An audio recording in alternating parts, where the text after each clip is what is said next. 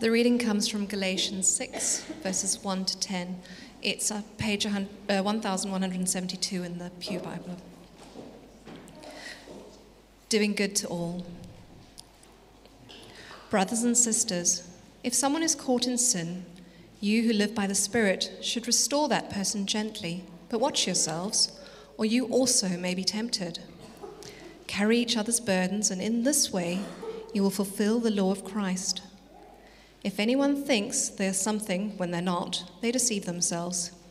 Each one should test their own actions. Then they can take pride in themselves alone, without comparing themselves to someone else, for each one should carry their own load. Nevertheless, the one who receives instruction in the word should share all good things with their instructor. Do not be deceived. God cannot be mocked. A man reaps what he sows. Whoever sows to please their flesh, from the flesh will reap destruction. Whoever sows to please the Spirit, from the Spirit will reap eternal life. Let us not become weary in doing good, for at the proper time we will reap a harvest if we do not give up. Therefore, as we have opportunity, let us do good to all people, especially to those who belong to the family of believers. Sean, just before you speak, I'm going to invite your wife to come and speak. Sorry, she's upstaging you. She's just been sharing a really encouraging testimony, which I think is good to do and to share with one another as family here together. So before Sean does his prepared bit, Joe. Sorry, Sean doesn't know this story. Sorry, hon. I just felt really nudged to say it because it's been encouraging to me. So back in, I think, early November, I was asked to write a contribution to a book on grief. And she asked me if there was a verse. She wanted to look for people to speak to a particular verse. Some of you know my story, this bit of my story, some don't. But there was a verse that came to me really, really loudly, and I felt at the time inappropriately, from God on the flight to South Africa just after my mum had died. And it was, weeping remains for a night and joy comes in the morning. So that was the verse I said that I was going to write my little piece on. And then I got COVID, and so I had to get an extension. So I came to write it on Friday, and I read a psalm every morning as a practice. And that was my psalm that I got to. So that's the little kind of cheesy Christian piece of it. However, I did want to also say that I've had a terrible couple of weeks, and Friday there was a big breakthrough for me, so that felt significant too. And I don't like to just pick a verse and force my meaning on it, so I studied the psalm really carefully for what I wrote for her. And it's Psalm 30, I think. Sean will be better at the numbers, but it concludes really, really clearly that there's a therefore for why our grief turns to rejoicing and our sackcloth is taken off and we are clothed in God's joy. And that is because we are made to praise him. We are made to be forever in a state of worship and praise. And in the light of what we know of him, that becomes bigger. That becomes bigger than absolutely any reason we have for crying our eyes out throughout a whole night, which I know we all do sometimes. But the trajectory is to joy, and the joy is because we have a God who's going to be with us for eternity and will be bathed in everything good and perfect and will be with those that we love. So the cheesy bit was like, oh my goodness, what are the chances? Psalm 30 on that day. But I did want to encourage you all that we're heading in a direction of joy, not grief. Brilliant. Thank you, Joe. It strikes me as well, your goodness is running after me. I think that explains that line quite well as well. God's goodness is running after us. Sean, I'm going to stop wittering. Brilliant. A few people will know that I've kind of snuck in the side and will sneak out again. It's because I've had a throat thing for a few days. And so there's something kind of humorous earlier, actually. I was literally at home, lying in bed, watching the live stream, thinking, I better not fall asleep. I'm preaching.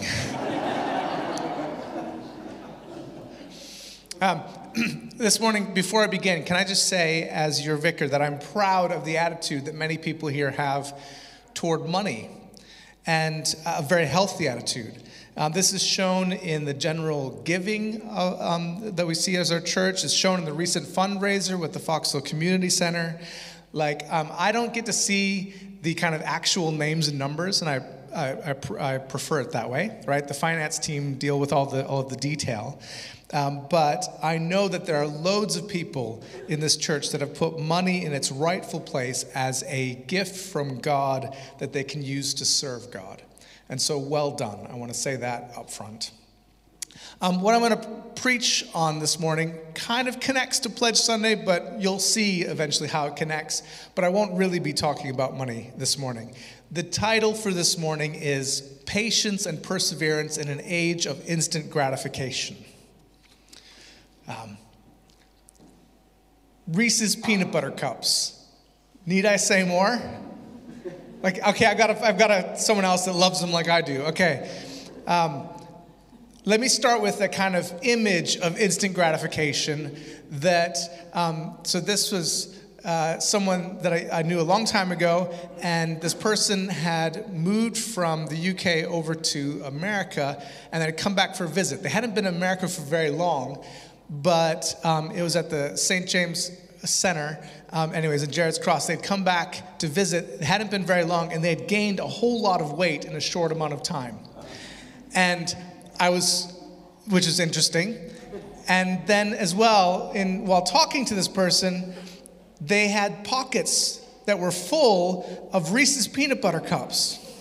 So that every few minutes, this person would pull out another one, and I love them, I get it. But they would pull out another one and just eat it like it was no big deal. And then another one, and another one.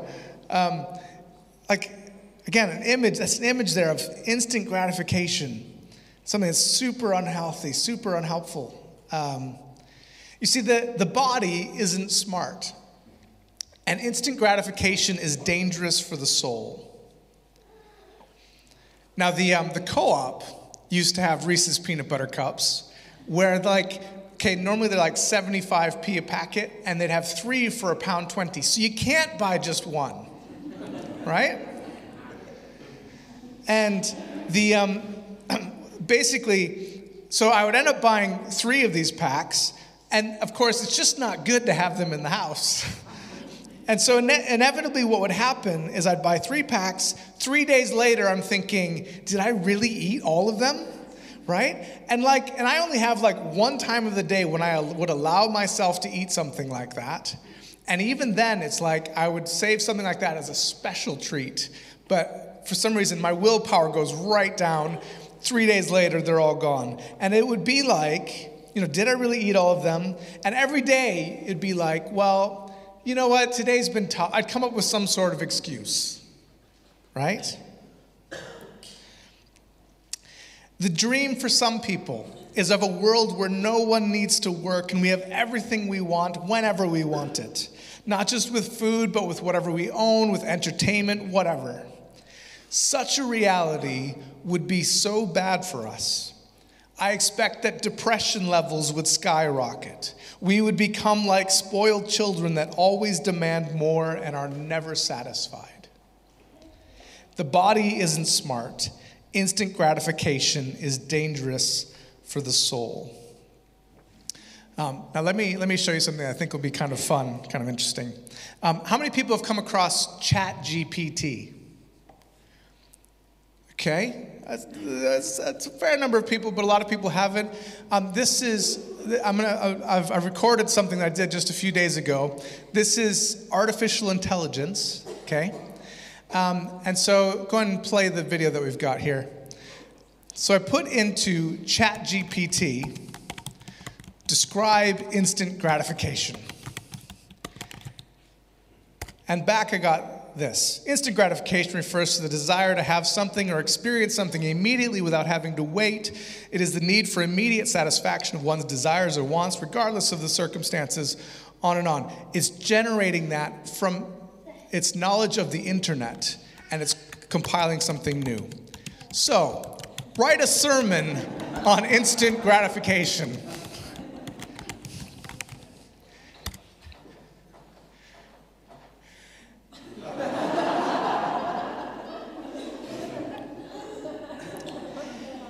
And immediately we get an introduction, several points, a conclusion. It decided to use Galatians 5, verses 22 and 23, as well as Proverbs 16, verse 32. It even has some good application in there. Okay. Now, by the way, I didn't use this to write my sermon. Now, the interesting thing there is, if you were to fast forward, let's just say, and people are freaking out about this technology, right? If you were to fast forward, what sort of people do we become? Like, think about that for a second. Because sometimes it takes energy. It can be difficult to think about things carefully. And what if we get to a world where all you can do is any question you ever have, anything you ever need to write, you just put it into a box and you get back what you want. Eventually, we become a very shallow and dim people, right? And you almost worry, does the technology inevitably land us there just by existing? Okay? People are freaking out. What sort of jobs will this replace? What sort of something like that? I'm very happy to use it when it comes to something like creating a risk assessment for using a ladder. Right? I'm not happy with using it for something like writing a sermon. Okay, so that will touch on some things I'll share with you, but we'll go forward. Is instant gratification in the Bible? Yes and no, right? Many biblical principles apply to this, but when we say instant gratification, we're thinking about companies getting goods and services to us as quickly as possible so as to encourage us to buy more.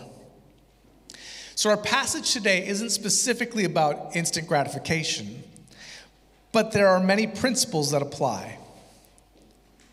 And the solution to the problem of instant gratification, which there are several problems around it that are connected to it, especially when we think about brain science and that sort of thing, the problem of instant gratification, the solution, I don't think, is delayed gratification. That's the solution that would be suggested by ChatGPT in its sermon, or that would be suggested maybe even by Psychology Today. I think the solution that we find biblically goes much deeper than that. The solution is around the question, what are we living for? Okay? Instant gratification, delayed gratification. We put ourselves in the middle of the universe.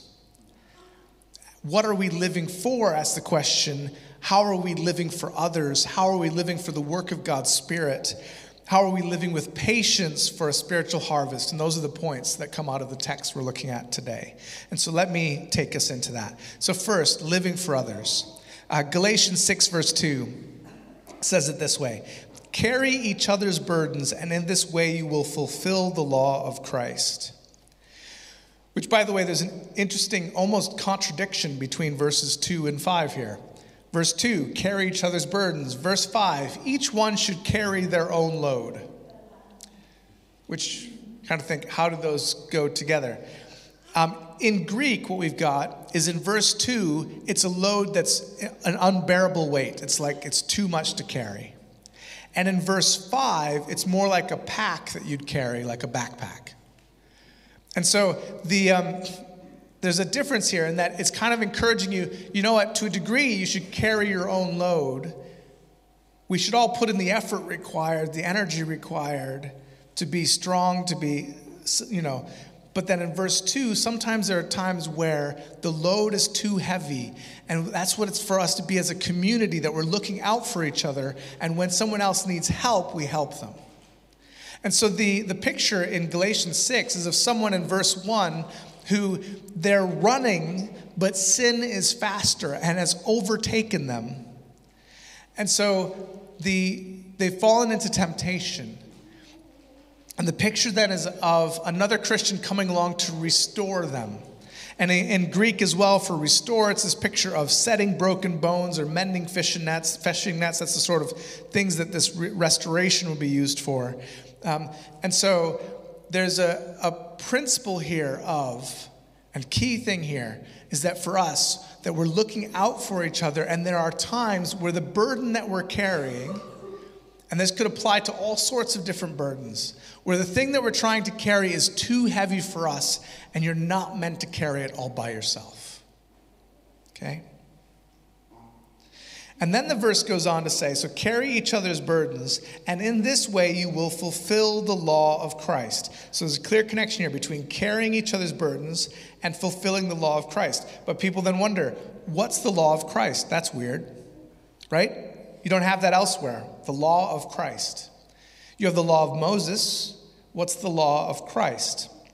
And so there are a few things that people typically go to on this. One is when Jesus was asked by the Pharisees as to how you would keep the law, and they had 613 laws that they had mined from the Old Testament. Jesus said, love the Lord your God with all your heart, with all your mind, and with all your strength. This is the first and greatest commandment, and the second is like it, love your neighbor as yourself. All the law and the prophets hang on these two commandments. So it's either referring to that, which to say that Jesus said that by loving God and loving your neighbor, you end up fulfilling the whole of the Old Testament law. And so that might be what he means by the law of Christ. Or it could be when Jesus in John 13 said to his disciples, a new command I give you, essentially a new law I give you, a new command I give you, love one another. As I have loved you, so you must love one another. By this, all men will know that you are my disciples if you love one another. Either way you answer the question about what it means for this, what is the law of Christ, whether in either way, what we get are two examples that are high expectations, high bar as to what it means for us to love each other and how love is supposed to mark us out as disciples. Like love is meant to be the driving action behind how we live. Contrast that with instant gratification, where it's all about me. And so the first thing I want you to see that's really important here that we find in Scripture is that we should be living for others. The second thing I'd want you to see from this text is that we should be living for things of the Spirit. So in verse 7, it says this, do not be deceived, God cannot be mocked. A man reaps what he sows. By the way, modern translations, I would expect this to be a person reaps what they sow. Probably it's a man reaps what he sows because it's like a quote or something like that. Like, why is this one got to be left as man? Okay, anyways, just saying. I feel like it should be person, I would think. But a person reaps what they sow.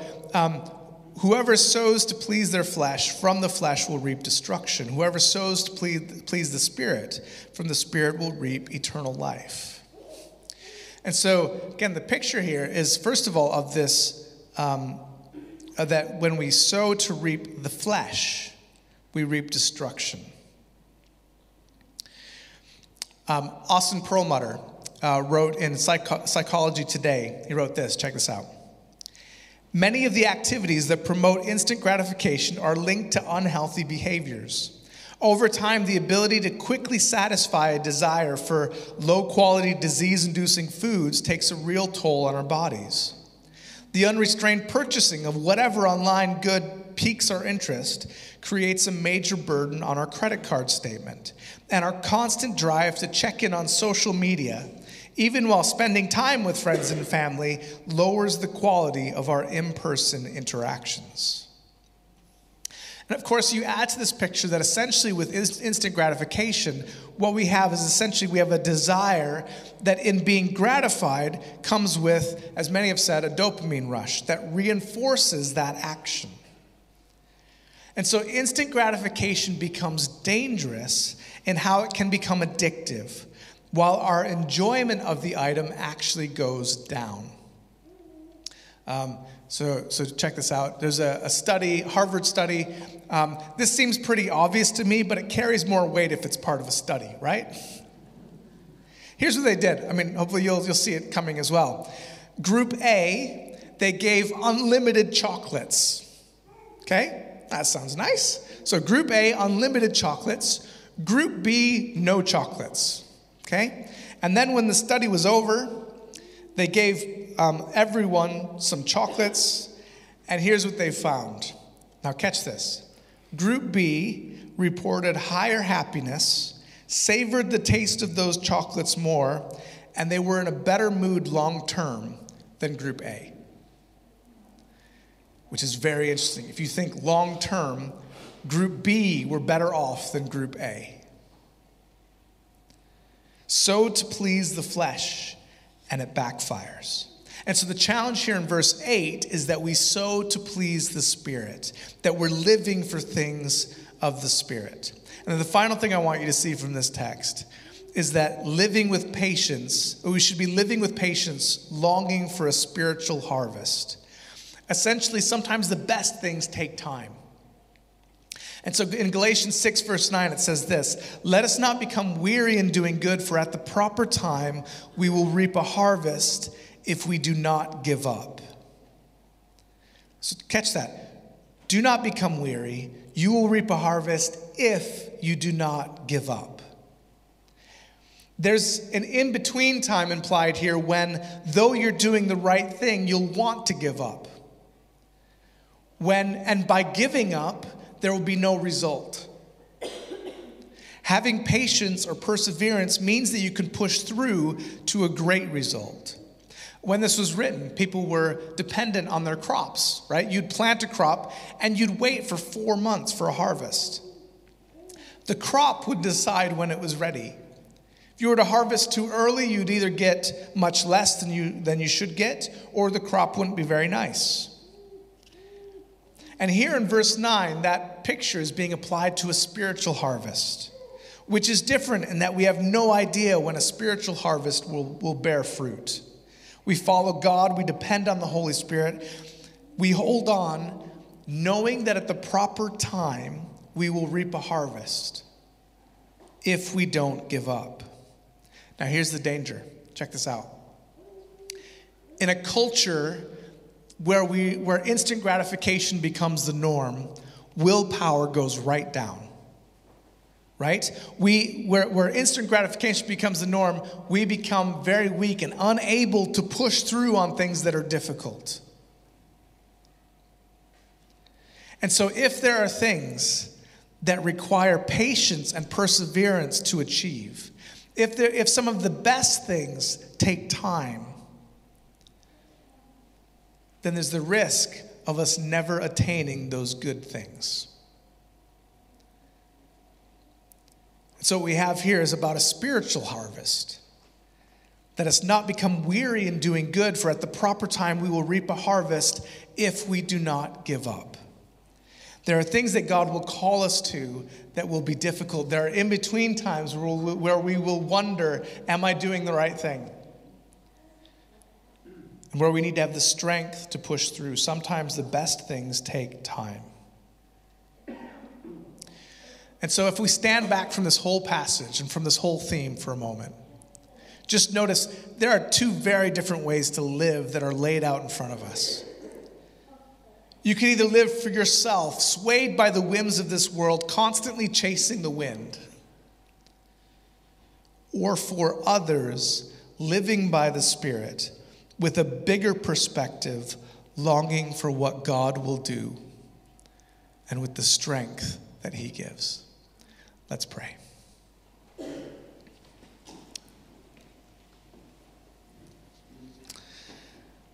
Father, I pray that you would help us with this.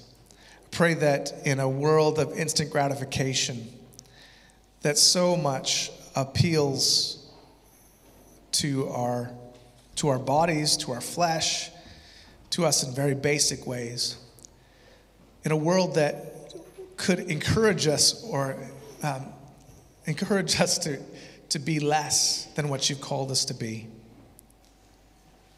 Pray that you would give us strength and wisdom that we might honor you in Jesus' name. Amen.